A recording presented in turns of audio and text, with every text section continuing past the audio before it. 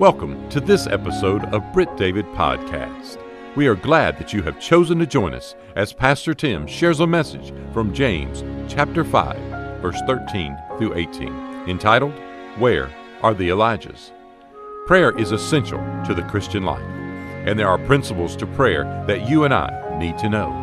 One such principle says, the effective, fervent prayer of a righteous man avails much.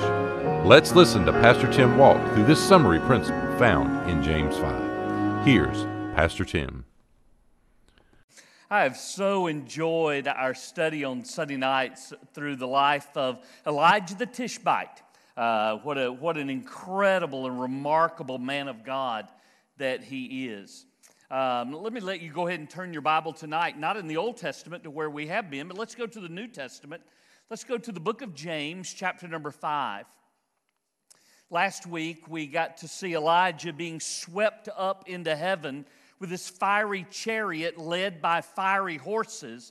And the Bible says immediately that he was taken into heaven. And we got to read about his successor, Elisha, staring at that event and then calling out the question, where is the Lord God of Elijah? In response to that question, Warren Wiersbe wrote, perhaps the better question is, where are the Elijahs? Where are the Elijahs of the Lord God? Rather than simply, where's the Lord God of Elijah? This final message in this series, I want us to take some time in this passage from the New Testament and look at what James has to say about this man Elijah. In fact, I want to go ahead and just draw your attention for a moment. You're going to see that we're going to read a verse that says, Elijah was a man with a nature like ours. And that's really an important principle as we look into these verses tonight. Since we didn't get a chance to stand and sing, let me give you a chance to kind of stretch your legs a little bit if you want to. If you want to stand with me, and we'll read through our text tonight and give honor to the Lord for the reading of His Word. James chapter number 5, I'm going to pick up the reading in verse number 13. James asks this question, is anyone among you suffering? Let him pray. Is anyone cheerful? Let him sing psalms. Is anyone among you sick? Let him call for the elders of the church and let them pray over him, anointing him with oil in the name of the Lord. And the prayer of faith will save the sick, and the Lord will raise him up. And if he has committed sins, he will be forgiven. Confess your trespasses to one another and pray for one another that you may be healed. The effective, fervent prayer of a righteous man avails much. Elijah was a man with a nature like ours. And he prayed earnestly that it would not rain, and it did not rain on the land for 3 years and 6 months. And he prayed again, and the heaven gave rain, and the earth produced its fruit. Let's pray. Jesus, we come before you tonight as simple people wanting to understand prayer better, wanting to understand how to communicate with the Creator and the Sustainer of all things, to be able to know and to communicate with you in such a way that Elijah did. Not because we want those hallmark times of calling down fire from heaven or calling down rain from heaven. We want to know you. We want to walk with you in intimacy. We want that communication to be so close that we know that you are our God and that we are your people. We thank you for listening to us. Thank you for hearing our prayers and answering those prayers. Help us to be better. In Jesus' name we pray. Amen. You can have a seat. Where are the Elijahs? I love what Leonard Ravenhill said about this particular passage. He says, we know Elijah was a man of like passions as we are, but alas, we are not men of like prayer as he was. You may never find yourself calling down fire from heaven to consume a sacrifice. You may never stand in defiance before kings and queens. You may never be fed by ravens or angels. You may not be swept up into heaven by a fiery chariot or even outrun a king's chariot.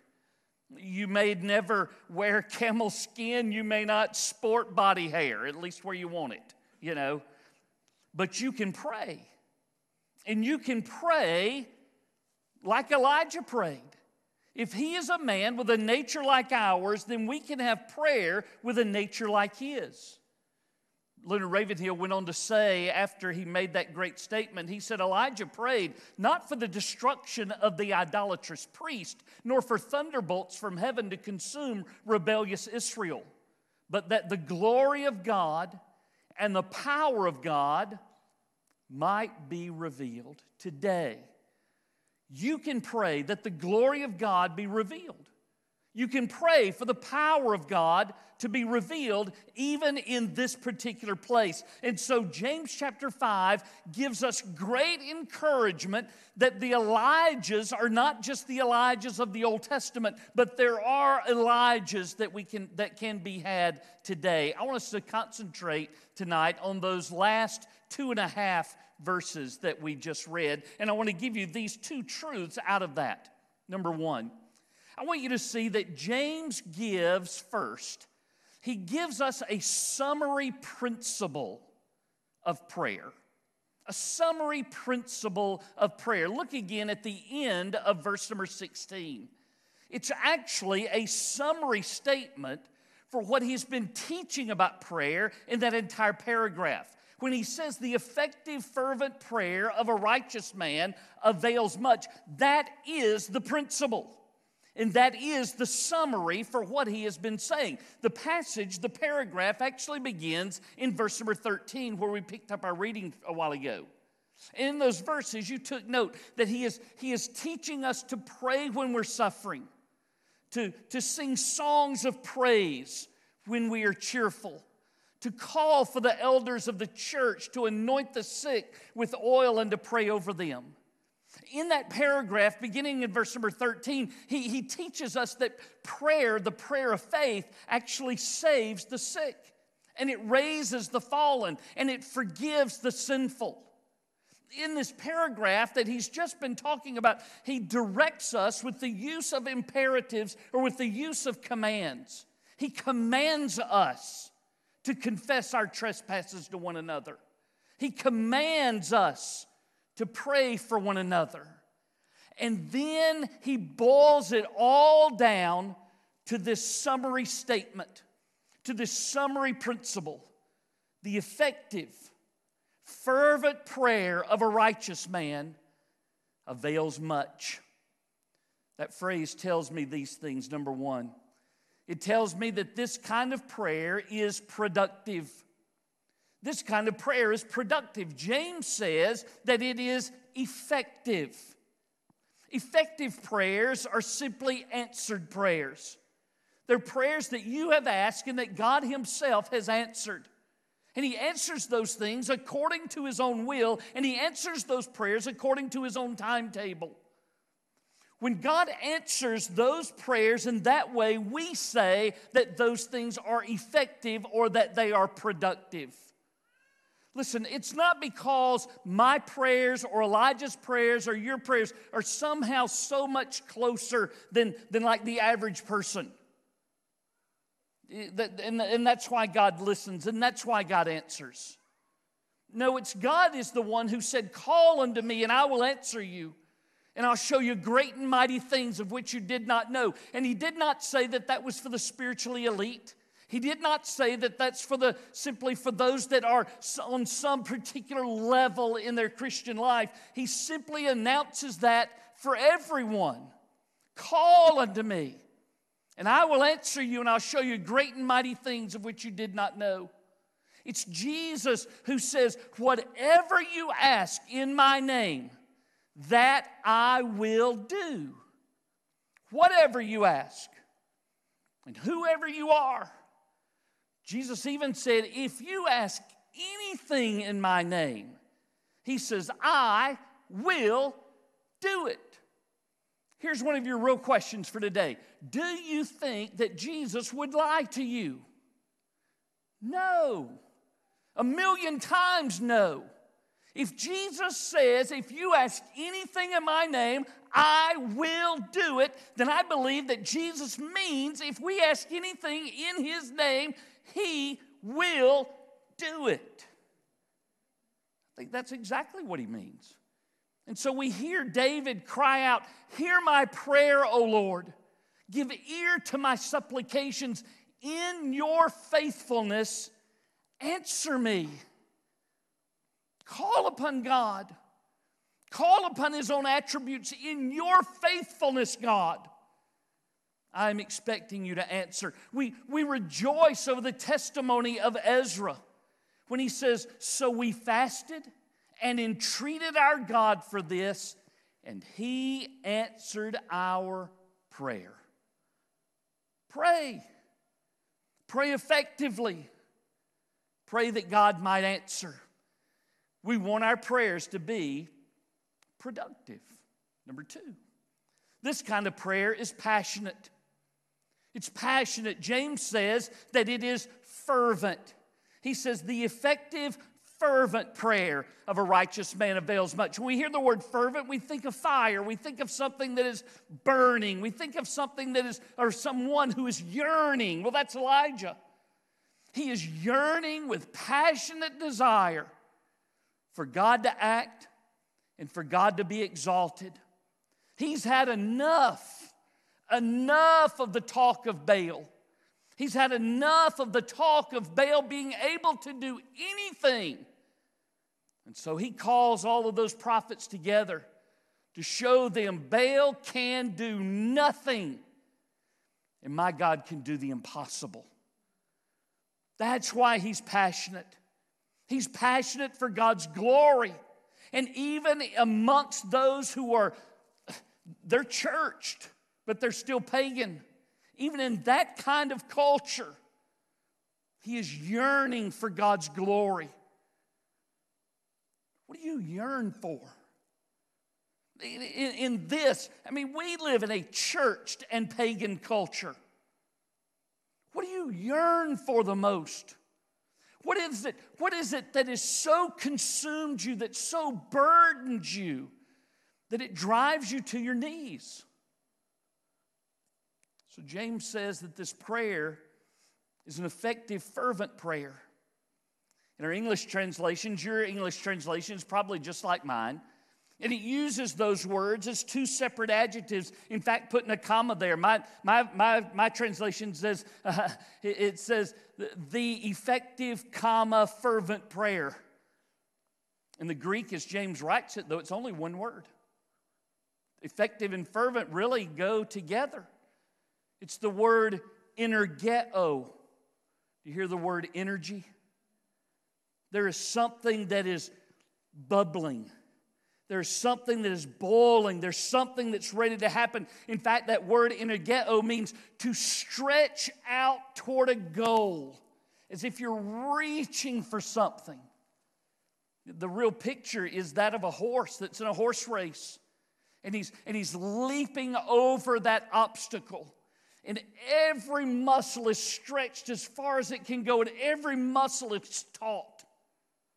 It's the Olympic runner stretching out for that ribbon.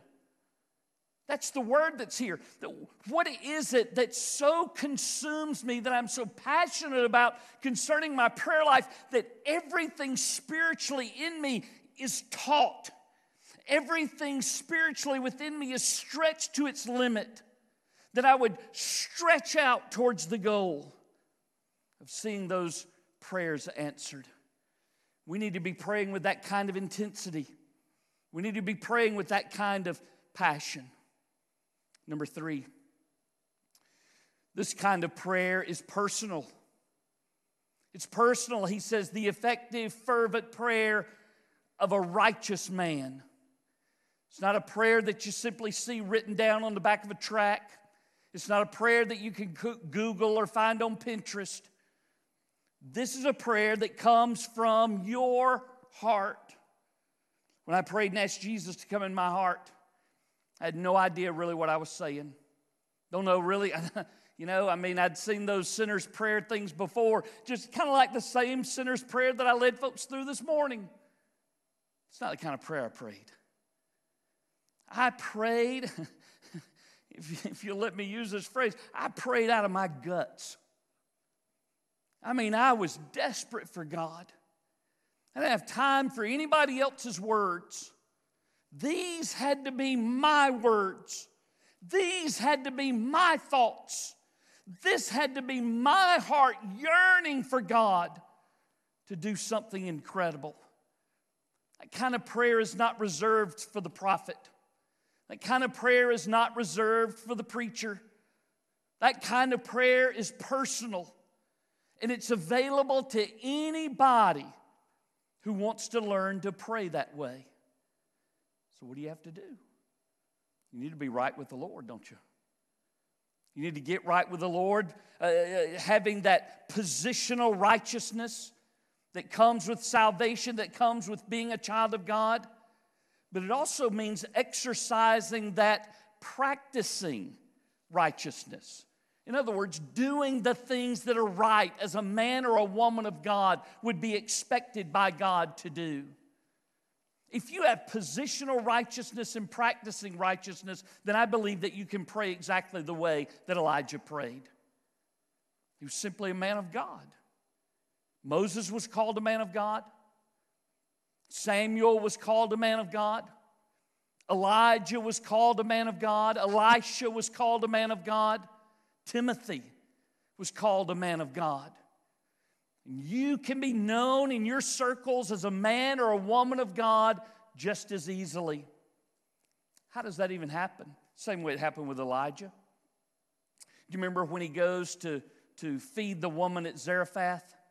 It says, the Bible says this, then the woman said to Elijah, now by this I know, by this I know that you are a man of God, and that the word of the Lord is in your mouth. It is the truth. How does your life match up to His word?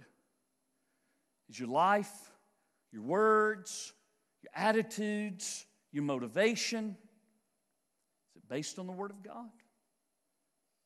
That's what a man of God is. That's what a woman of God is. I have to tell you, there are some sad verses in the Bible, aren't there? For example, Psalm 66:18 says, if you regard iniquity in your heart, the Lord will not hear you. The same Bible in Proverbs chapter 19 and verse 25 says, God is far from the wicked, but He hears the prayer of the righteous. So be a righteous man. Be a righteous woman. Be a righteous young person. And pray effectively, pray fervently, and see what God might do. Let me give you a fourth one, number 4. This kind of prayer is powerful. It's powerful. James says that this kind of prayer avails much. The effective, fervent prayer of a righteous man avails much. The word avails means to be strong. It means to have power. It speaks of the ability just simply to do something. Sometimes people think that their prayers don't do anything. Your prayers are to be powerful. They're to be availing as well as prevailing. They're to move. Elijah's prayer could be described that way, couldn't it? Powerful, availing much. But the power doesn't come from Elijah. He is neither the source nor the resource. Instead, he gets his power from the Lord. And where does that come from? It comes from the Word, doesn't it? You know, we were talking about Elijah saying, it's not going to rain anymore, from this day forward. Where does he get that idea? Now, I know God speaks to him, but how does He speak to him? He speaks to him the same way that He speaks to you. He speaks out of His Word. It's found in Deuteronomy. Listen to this. The Bible says, well before Elijah ever came on the scene, God said, take heed to yourselves, lest your heart be deceived and you turn aside and serve other gods and worship them. Let's stop there for just a moment. That's exactly what was happening under Ahab and those other kings, weren't it? They had turned aside to other gods. They had done exactly what God told them not to do, and He told them, take heed to yourselves that you don't do this. Be careful, because you're likely to do this. And He says this, lest the Lord's anger be aroused against you, and He shut up the heavens so that there be no rain. You see, as Elijah reads the Word, he hears from God. As you read the Word, you hear from God. The same God who speaks directly to Elijah speaks directly to you from the pages of that book that you hold. It's not just an ordinary book. We're talking about this. It is a miraculous book. This book has everything that you need for life. Everything. There is not one thing that God has forgotten about. He doesn't move into the 21st century and then say, oh shoot, I forgot to tell them this. He has given you every bit of revelation that you need.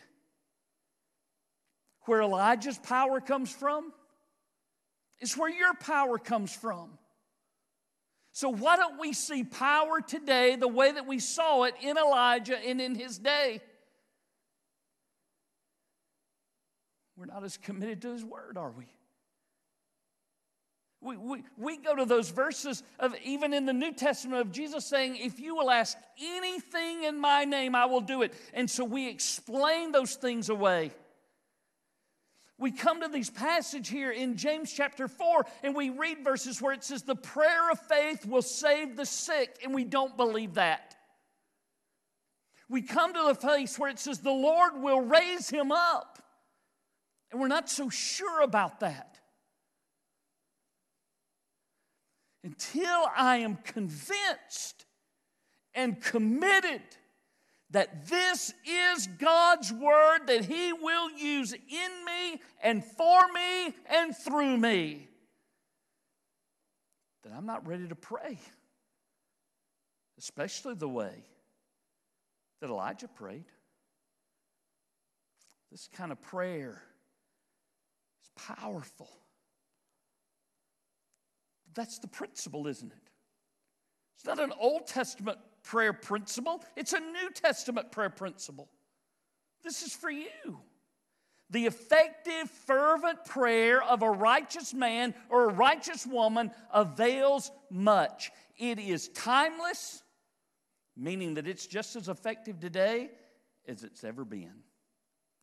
So in this passage, he's been teaching on prayer, and really we're kind of looking at sort of the last 2/3 of this. So at first, he gives us in verses 13, 14, 15, first part of 16, a description of what that prayer is like.